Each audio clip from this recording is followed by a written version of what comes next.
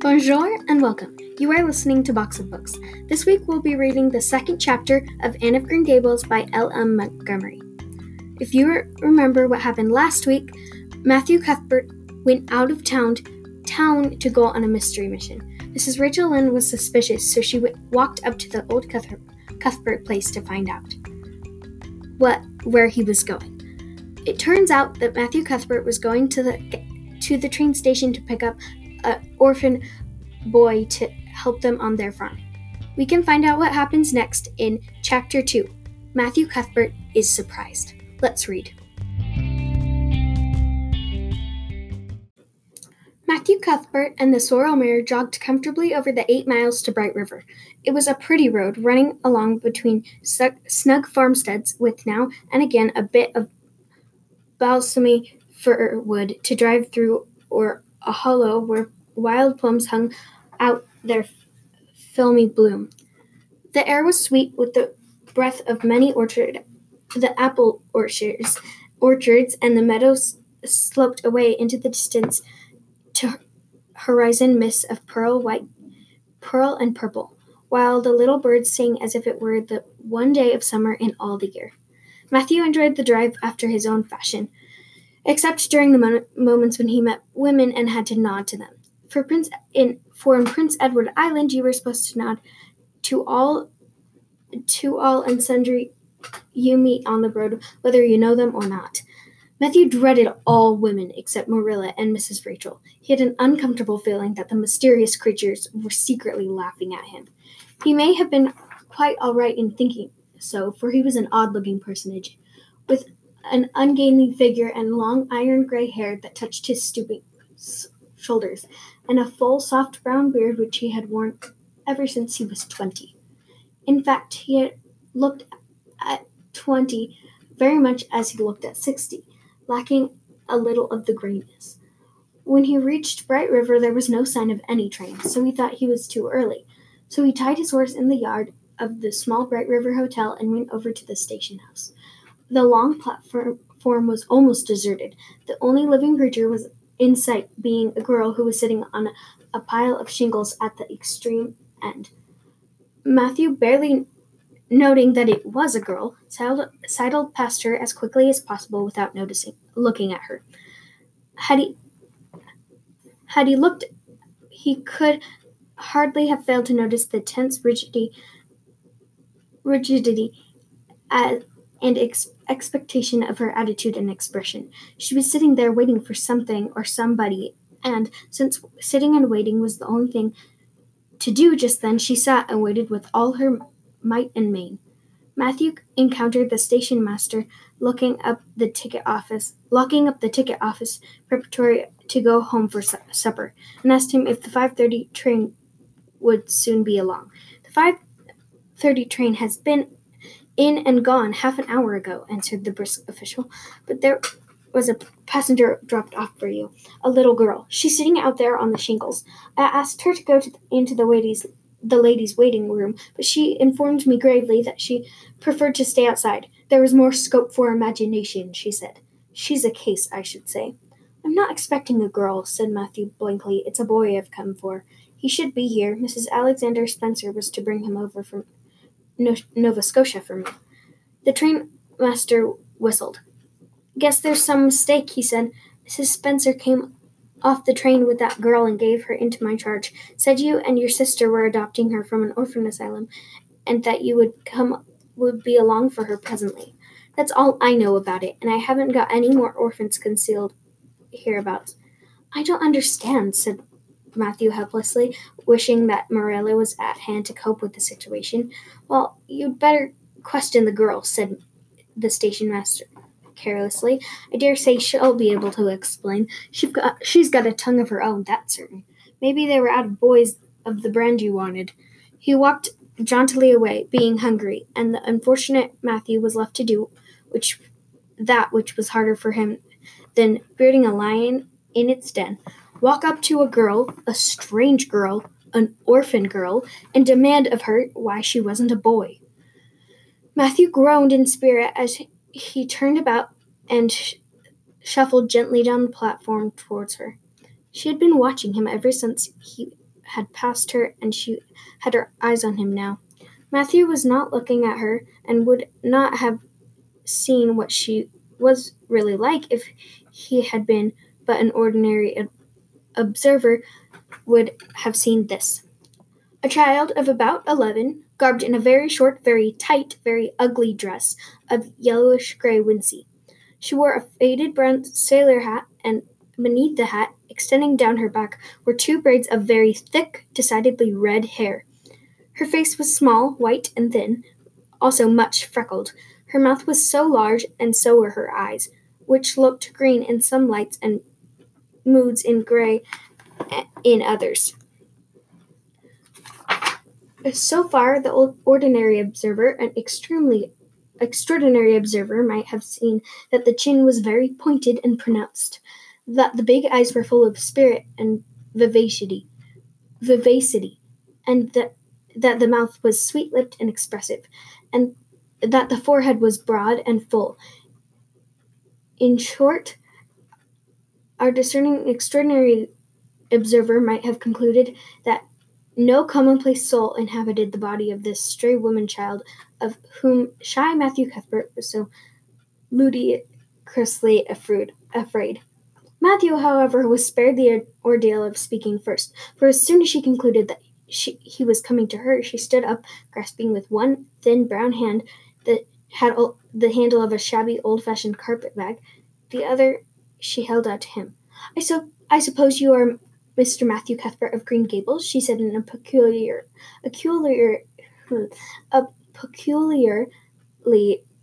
clear, sweet voice. I'm very glad to see you. I was beginning to be afraid you weren't coming for me, and I was imagining all the things that might have happened to prevent you. I had made up my mind that if you didn't come for me tonight, I'd go down the track to that big wild cherry tree at the bend and climb up into it and stay all night. I wouldn't be a bit afraid, and it would be lovely to sleep in a wild cherry tree all white and bloom in the moonshine. Don't you think? You could imagine you were dwelling in marble halls, couldn't you? And I'm quite sure you would come for me in the morning if you didn't tonight. Matthew had taken the scrawny little hand awkwardly in his, and there he decided what to do. He could not tell this child with the glowing eyes that there had been a mistake. He would take her home and let Marilla do that. She couldn't be left at Bright River anyhow, no matter what mistake had been made. So all questions and explanations might as well be deferred until he was safely back at Green Gables. I'm sorry I was late, he said shyly. Come along, the horse is over in the yard. Give me your bag. Oh, I can carry it, the child responded cheerfully. It isn't heavy. I've got all my worldly goods in it, but it isn't heavy. If it isn't carried in just a certain way, the handle pulls out. So I'd better keep it because I know the exact neck of it. It's an extremely old carpetbag. Oh, I'm very glad you've come, even if it would have been nice to sleep in a wild cherry tree. We've got to drive a long piece, haven't we? Mrs. Spencer said it was 8 miles. I'm glad because I love driving. Oh, it seems so wonderful I'm going to live with you and belong to you. I never belonged to anybody, not really, but the asylum was worse. I've only been in it for 4 months, but that was enough.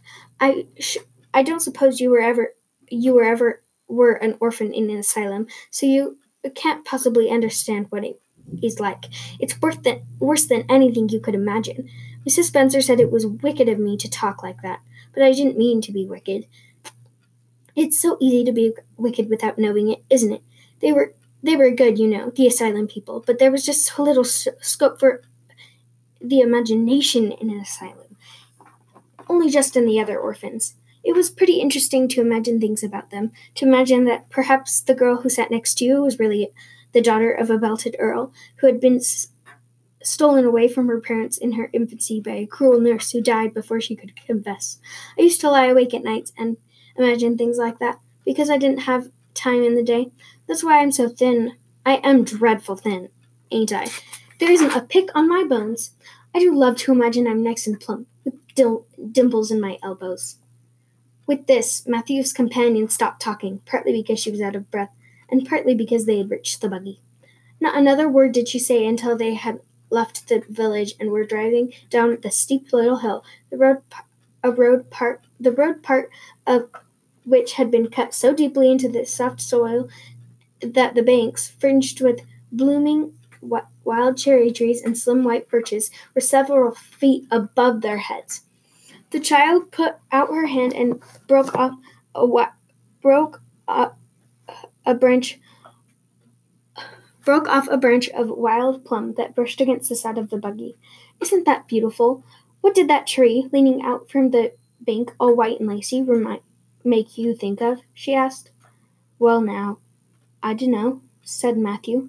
"Why, a bride, of course, a bride in all in white with a lovely misty veil. I've never seen one, but I can imagine what she would look like.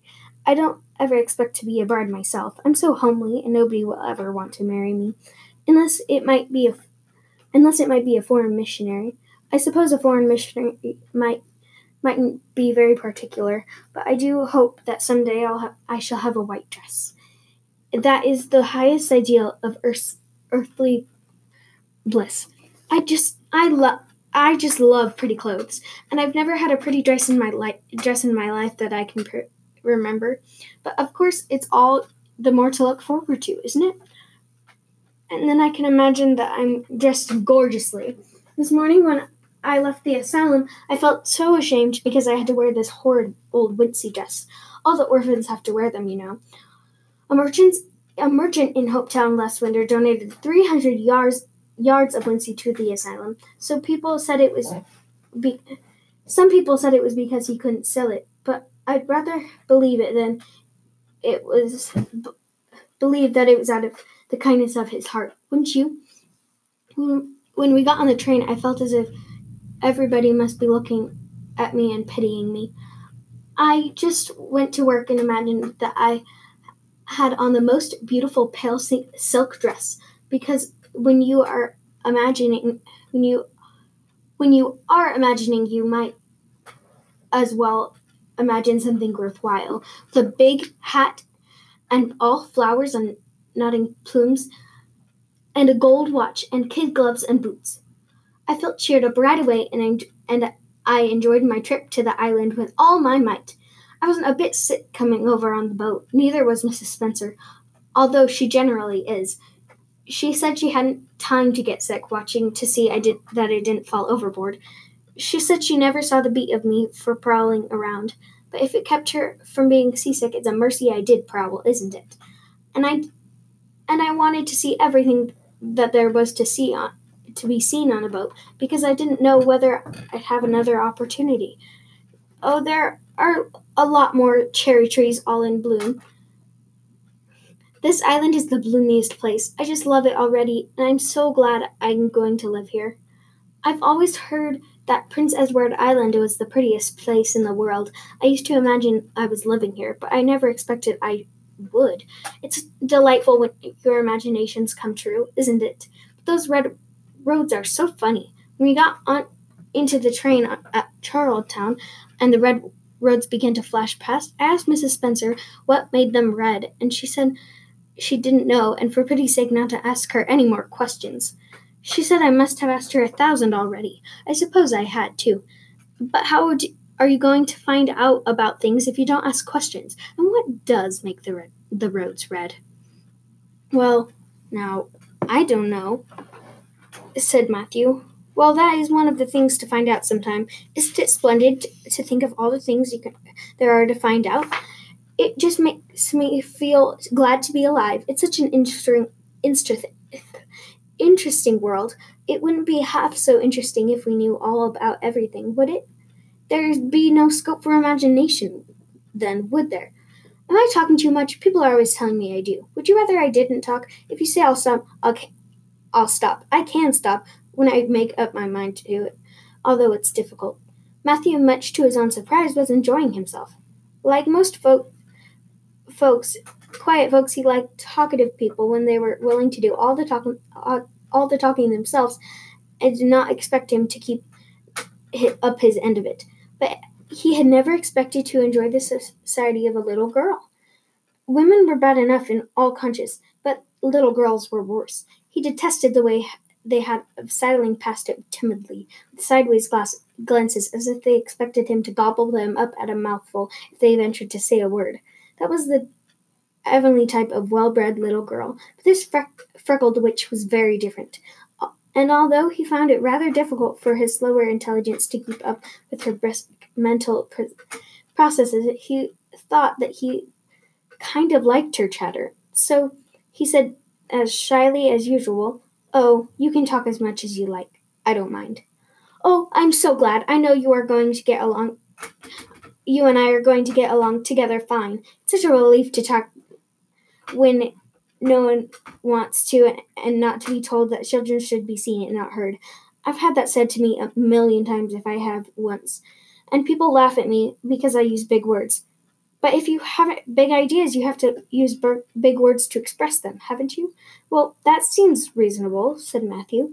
"Mrs. Spencer said my tongue must be hung in the middle, but it isn't. It's firmly fastened at one end. Mrs. Spencer said your place was named Green Gables. I asked her all about it, and she said there were trees all around it. I was gladder than ever. I just love trees, and there weren't any at all about the asylum. Only a few poor teeny-weeny things out front, with the little whitewashed cagey things around them. They just look like orphans themselves, those trees did. I used to think it used to make me want to cry to look at them. I used to say, 'Oh, you poor little things, if you were out in a great big woods with other trees all around you, and little mosses and June bells growing over your roots, and a brook not far away, and birds singing in your branches, you would grow. You could grow, couldn't you? But you can't where you are. I know just exactly how you feel, little trees. I felt sorry to leave them behind this morning. You do not get attached to things like that, don't you?' Is there a brook anywhere near Green Gables? I forgot to ask Mrs. Spencer that." "Well, now, yes, there's one right below the house." "Fancy! It's always been one of my dreams to live near a brook. I never expected I would, though. Dreams don't often come true, do they?" "Wouldn't it be nice if they did? But just now I feel pretty nearly perfectly happy. I can't feel exactly perfectly happy because, well, what color would you call this?" She twitched one of her long glossy braids over her thin shoulder and held it up before Matthew's eyes. Matthew was not used to deciding on the tints of ladies' tresses, but in this case there couldn't be much doubt.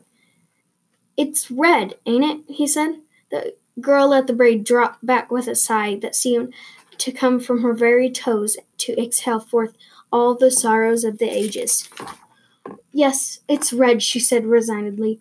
"Now, you see why I can't be perfectly happy. And nobody could who has red hair. I don't mind the other things so much, the freckles and the green eyes and my skinniness. I can imagine them away, but I can imagine that I have a beautiful rose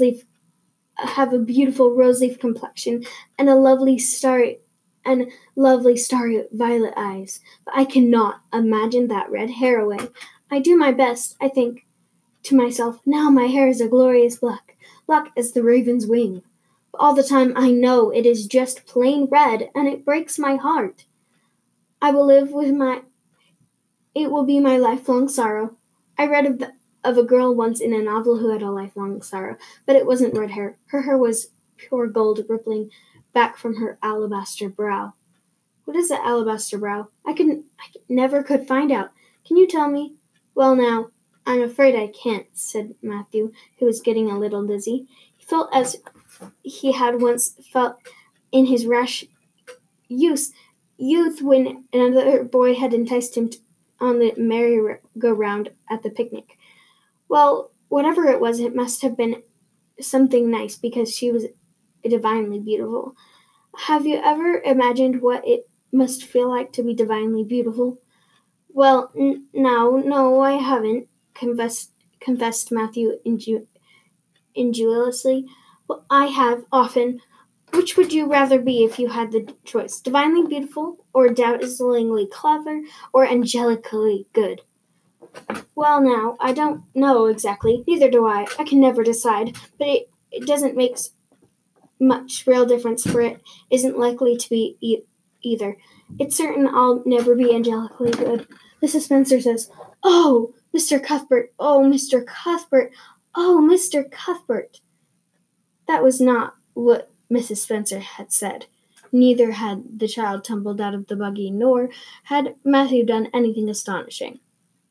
They had simply rounded a curve on the road and found themselves in the avenue. The avenue, so called by the Newbridge people, was a stretch of road 400 or 500 yards long, completely arched over with huge, wide-spreading apple trees, planted years ago by an eccentric old farmer. Overhead was one long canopy of snowy, fragrant bloom. Below the boughs of it, the air was full of a purple twilight, and far ahead a glimpse of painted sunset sky shone like a great rose window at the end of a cathedral aisle. Its beauty seemed to strike the child dumb. She leaned back in the buggy with her thin hands clasped before her, the face lifted rapturously to the white splendor above. Even when they had passed out and were driving down the long slope to Newbridge, she never moved or spoke. Still, with rapt face, she gazed afar into the sunset west, with eyes that saw visions trooping splendidly across the glowing background. Through Newbridge, a bustling little village where dogs barked at them and small boys hooted and curious faces peered from the windows, they drove still in silence. When 3 more miles had dropped away behind them, the child had not spoken. She could keep silence, it was evident, as energetically as she could talk. "I guess you're feeling pretty tired and hungry," Matthew ventured to say at last, accounting for her long visitation of dumbness with the only reason he could think of. "But we haven't very far to go now. Only another mile." She came out of her reverie with a deep sigh and looked at him with a dreamy gaze of soul that had been wandering afar, star-led. "Oh, Mr. Cuthbert," she said, "that place we came through, that white place, what was it?" "Well, now, you must mean the avenue," said Matthew after a few moments' profound reflection. It is a kind of pretty place." "Pretty? Oh, pretty doesn't seem the right word to use, nor beautiful either. They don't go far enough. Oh, it was wonderful, wonderful. It's the first thing I ever saw that couldn't be improved upon by imagination. Just satisfies me here." She put one hand on her breast. It made a queer, funny ache, and yet it was a pleasant ache. "Did you ever have an ache like that, Mr. Cuthbert?" "Well, now, I can't recollect that I ever had. I have it lots of time. Whenever I see anything royally beautiful, but they shouldn't call that lovely place the Avenue. There's no meaning in a name like that. They should call it, let me see, the White Way of Delight. Isn't that a nice imaginative name? When I don't like the name of a place or a person, I always imagine a new one and always think of them so. There was a girl in the asylum whose name was Hepzibah Jenkins, but I always imagined her as Rosalia de Vere. Other people may call that place the Avenue, but I shall always call it the White Way of Delight. Have we really only another mile to go before we get home? I'm glad and I'm sorry. I'm sorry because this drive has been so pleasant, and I'm always sorry when pleasant things end. Something still pleasanter may come after, but you can never be sure. And it's so often the case that it isn't pleasanter. That has been my experience anyhow. But I'm glad to think of getting home. You see, I've never had a real home since I can remember. It gives me that pleasant ache again to think of coming to a really, truly home. Oh, isn't that pretty? They had driven over the crest of a hill. Below them was a pond, looking almost like a river, so long and winding was it. A bridge spanned midway from there to its lower end, where an amber-hued belt of sandhills shut it in from the dark blue gulf beyond. The water was a glory of many shifting hues, and the most spiritual shading of crocus and rose and ethereal green, with other elusive tintings for which no name has ever been found. Above the bridge, the pond ran up into Phrygian groves of fir and maple, and lay all darkly translucent in their wavering shadows. Here and there, a wild plum leaned out from the band bank, like a white-clad girl tiptoeing to her own reflection. From the marsh at the head of the pond came the clear, mournfully sweet chorus of the frogs. There was a little gray house peering around a white apple orchard on the slope below, and although it was not quite dark, a light was shining from one of its windows. "That's Barry's Pond," said Matthew. "Oh, I don't like that name either. I should call it, let me see, the Lake of Shining Waters. Yes, that is the right name for it. I know because of the thrill. When I hit a name that suits exactly, it gives me a thrill. Do things ever give you a thrill?" Matthew ruminated. "Well, now, yes. It always gives me kind of a thrill to see them ugly white grubs that spade up on the cucumber beds. I hate the look of them." "Oh, I don't think that can be exactly the same kind of thrill. Do you think it can? There doesn't seem to be much connection between grubs and lakes of shining waters, does there? But why do other people call it Barry's Pond? I reckon because Mr. Barry lives up there in that house. Orchard Slope is the name of his place. But if it wasn't that for that big bush behind it, you could see Green Gables from here. But we have to go over the bridge and round by the road, so it's nearly a half-mile further." "Has Mr. Barry got any little girls?" "Well, not so very little either.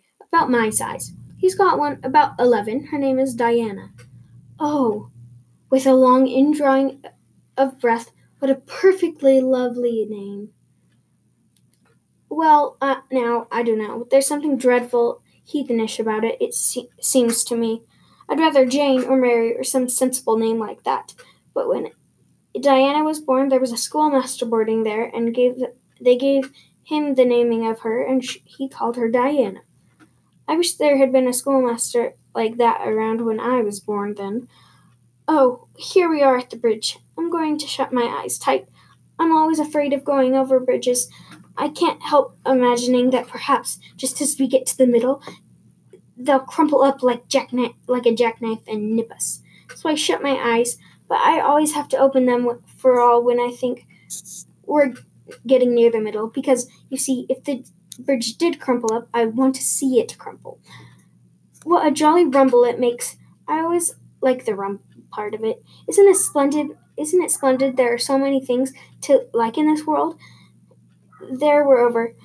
I'll look back. Good night, dear Lake of Shining Waters. I always say good night to the things I love, just as I would to people. I think they like it. That water looks as if it were smiling at me." When they had driven up the further hill and around the corner, Matthew said, "We're pretty near home now. That's Green Gables over." "Oh, don't tell me," she interrupted breathlessly, catching out at his particularly raised arm and shutting her eyes that she might not see his gesture. "Let me guess. I'm sure I'll guess right." She opened her eyes and looked about her. They were on the crest of a hill. The sun had set some time since, but the landscape was still clear in the metal afterlight. To the west of a dark church spire rose up against the marigold sky. Below was a little valley, and beyond a long, gently rising slope with snug farmsteads scattering up along it.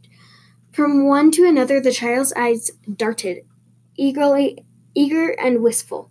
At last they lingered in one away to the left, far back from the road, dimly white with blossoming trees in the twilight of the surrounding woods.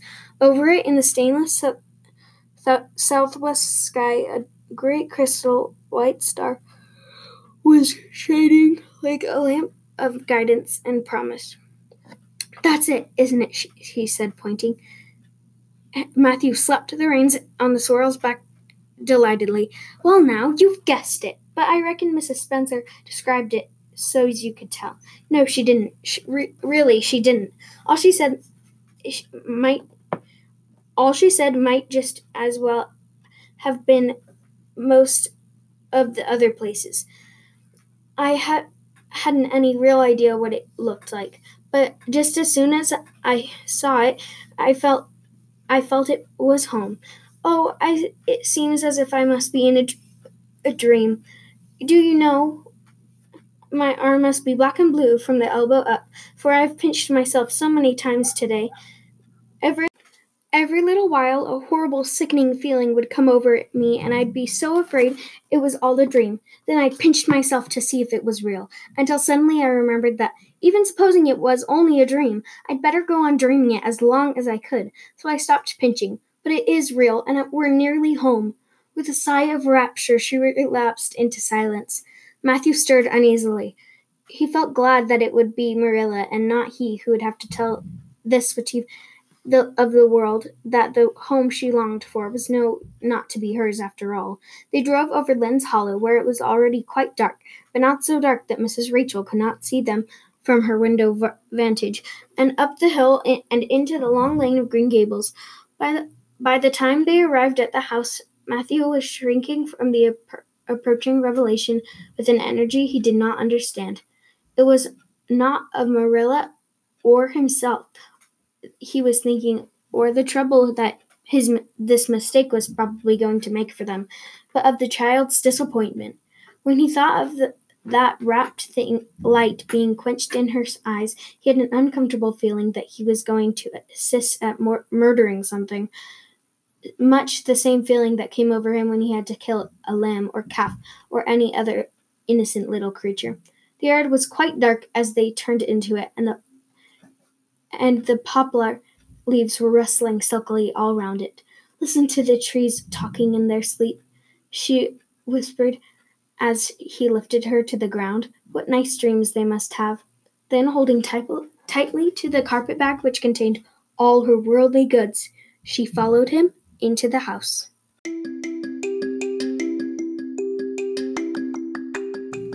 That is the end of the second chapter of Anne of Green Gables. We will find out what happens with the Cuthberts and their orphan next week. Bye! Keep reading!